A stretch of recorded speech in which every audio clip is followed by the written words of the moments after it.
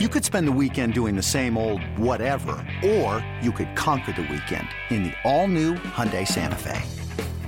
Visit HyundaiUSA.com for more details. Hyundai, there's joy in every journey.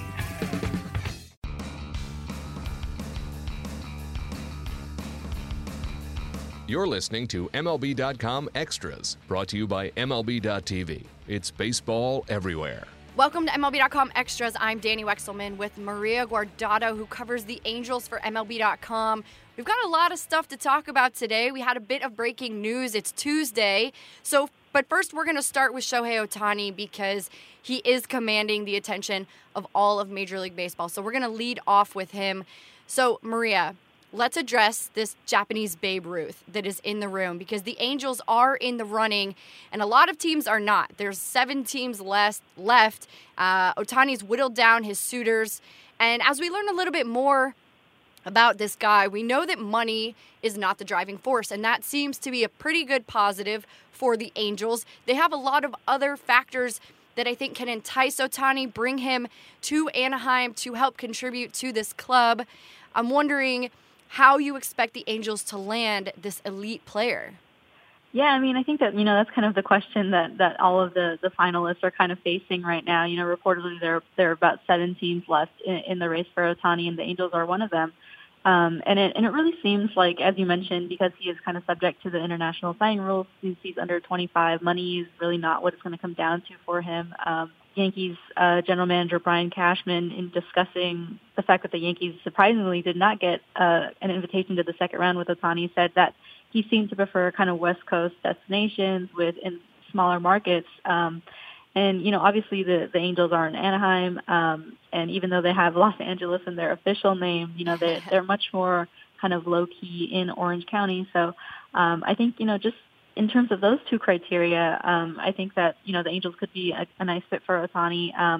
And there also just happens to be a pretty significant Japanese population here in this region, which I think could really kind of help transition Ohtani in his move from Japan to the United States. And I think he's just a really intriguing talent who could definitely help the Angels by giving them kind of an impact arm into their starting rotation and a left-handed slugger to kind of pair with Mike Trout and Justin Upton. So I'm really fascinated to see who he ends up choosing. And I think the Angels could be right in the thick of it.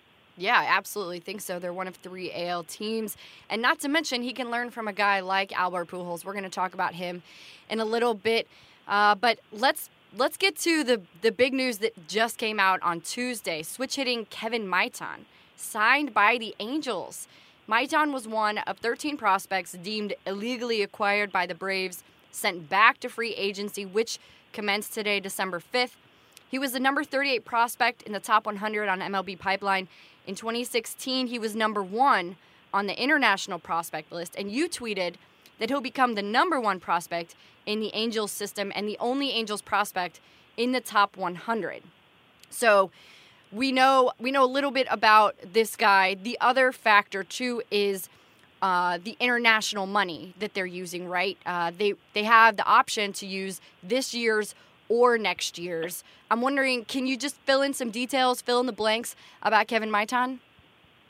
Sure. So, yeah, I mean, this agreement is a bit of a coup for the Angels, I would say, who obviously have kind of an improving farm system. So I think that Maitan is definitely adds kind of a talent that the Angels farm system hasn't really had a lot in the past few years. So yeah, I mean, the agreement is worth $2.2 million according to our colleague Jesse Sanchez, and I think the good thing for the Angels is that this signing doesn't necessarily take them out of the running for Shohei Ohtani, because essentially under the rules that Major League Baseball kind of laid out for teams who are interested in signing the recently released Braves prospects, basically they have the option to either use that money from their this year's pool or next year's, but they can't combine them. And since the Angels have only about 1.3 million left in this year's pool, that seems to suggest that they're using next year's pool to sign Maitan. So that would mean that they still have the 1.3 million is still intact. And General Manager Billy Epler has already said that he intends to use that money to go after Ohtani. So I think that basically the Angels have picked up Maitan, and they still have that money left, kind of, put away for Ohtani. So, yeah, I think overall it's definitely good news for the Angels, who, like I said, are just kind of looking to add talent. And I think that this was really definitely an opportunity for them to kind of come in and scoop up a highly touted shortstop who I'm sure is going to be someone who can kind of help them down the line once he kind of develops. Yeah, absolutely. And he's 17 too, Maria.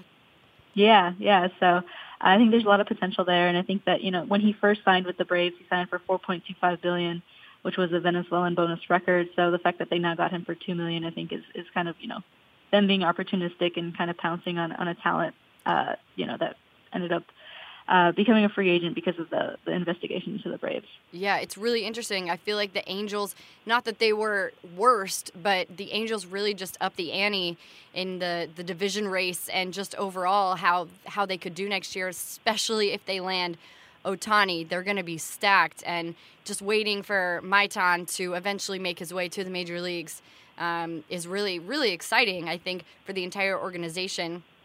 So we do need to talk about the non-tender trade deadline. It came and went, but something that kind of stood out to me was Blake Wood. So the Angels avoided arbitration on all 10 players who were eligible. Blake Wood was claimed off waivers from the Reds back in August. I'm wondering what you think the Angels are looking forward to him achieving in 2018.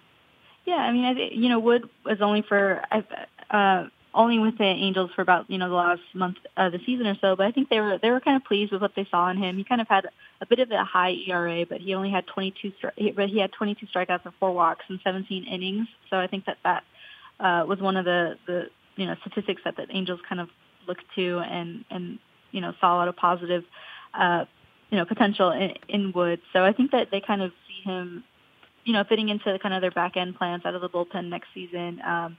And yeah, I mean, they reportedly agreed to a $1.45 million contract with him, which is kind of a little bit less than he had been projected to earn, according to Major League Trade Rumors, which had him at $2.2 million. So, yeah, I mean, I think it's always nice to kind of avoid arbitration with players when you can. So I think just having him back in the fold, for that bullpen next year is going to be helpful. And yeah, I mean, the Angels didn't end up non-tendering any of their arbitration-eligible players, which was kind of expected. So, I kind of expect them to avoid arbitration with the rest of that group as well, which includes guys like Garrett Richards, Martin Maldonado, Andrew Heaney, Tyler Skaggs, and, a lot of other guys as well. All right. I like that too. All right, Maria, we're gonna go back in time for a second. Are you ready? Yes. Okay. I think so. Okay, 2011, that was a pretty memorable year. For me personally, the Cardinals won the World Series. Pretty big year. But the Angels also had a big year because not only did they sign C.J. Wilson, but they signed Albert Pujols. 10 years, $254 million. Stunning is a good word to use, I think, on both sides of the coin. Can you walk us through that moment in Angels history? Sure. So disclosure, I was not covering baseball yet. Right. I was still in college, so I was not there firsthand to, witness this particular winter meetings, but it certainly was a memorable one for the Angels, just because of the fact that they managed to sign Albert Pujols and kind of came out of nowhere to do that. I think, based on, in reading past articles, it seems like, the Cardinals were really kind of expected to keep him in St. Louis, where he had been a 3-time National League MVP, of course, one of the most feared sluggers of his generation. Yeah. But yeah, I mean, the Angels kind of came out of nowhere and ended up landing him with that 10-year, $254 million deal. And I thought it was really one of the things that I found interesting was that apparently that whole deal was worth more than the Angels owner Artie Moreno had paid for the entire franchise when he bought the team. Wow. So I think that just kind of spoke to the lucrative nature of the contract that Pujols was able to land just based on his talent. And I think the Angels just stunned a lot of people by coming out of nowhere to kind of do that. I think the Marlins were also one of the teams who were in the mix before the Angels kind of landed him at that winter meetings. And, to go along with Pujols, they also signed C.J. Wilson, who I guess at the time was considered the top free agent starter. So I think that, those two signings really signal that the Angels were kind of in it. And I believe that was the first year of Jerry Dipoto's reign as general manager. So, what a way to make a statement by landing those two players. So it definitely was a winter meetings to remember for the Angels. Yeah, not too shabby, I'd say. So we're obviously bringing this up because the winter meetings are literally around the corner.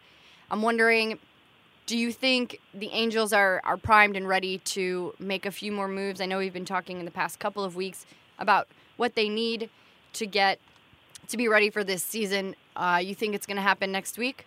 Yeah, I mean, I think that it seems likely that, once the Ohtani business is kind of out of the way, and it looks like it could be wrapping up soon since he's meeting with teams this week in Los Angeles, and, could be closing in on decisions since he only has until, I believe, December 22nd to pick a team. I think that once that's kind of out of the way, and maybe once, Giancarlo Stanton is kind of traded, I feel like those two things, once they're cleared up, I think that the market could kind of start speeding up and a lot of players could start coming off the board. So I think that's when the Angels could kind of go back to addressing some of their other holes that they have, most notably, of course, at second base, the corner infield, and, maybe the starting pitching. So, yeah, I do expect there to be a lot more activity once everyone kind of heads to Orlando, and hopefully, some of the other things are kind of taken care of already. Yeah, fingers crossed, Maria. I think it's going to be pretty exciting in Orlando. I don't know if Orlando can handle what could possibly happen, but they better be ready for it. So I really appreciate your time. Looking forward to what's going to happen with the Angels in the next coming weeks. Maria Guardado covers the Angels for MLB.com. I'm Danny Wexelman. These are our MLB.com Extras podcasts. Thanks for tuning in.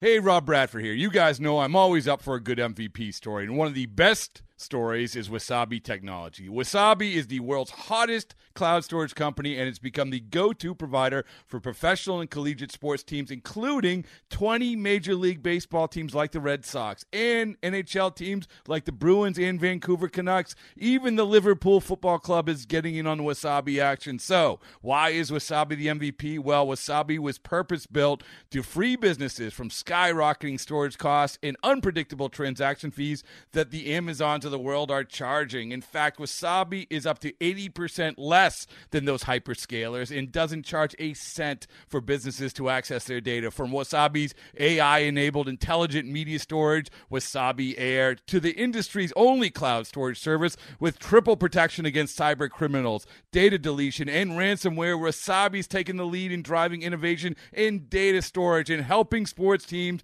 to unleash the power of their data. Wasabi, another Boston-based championship team.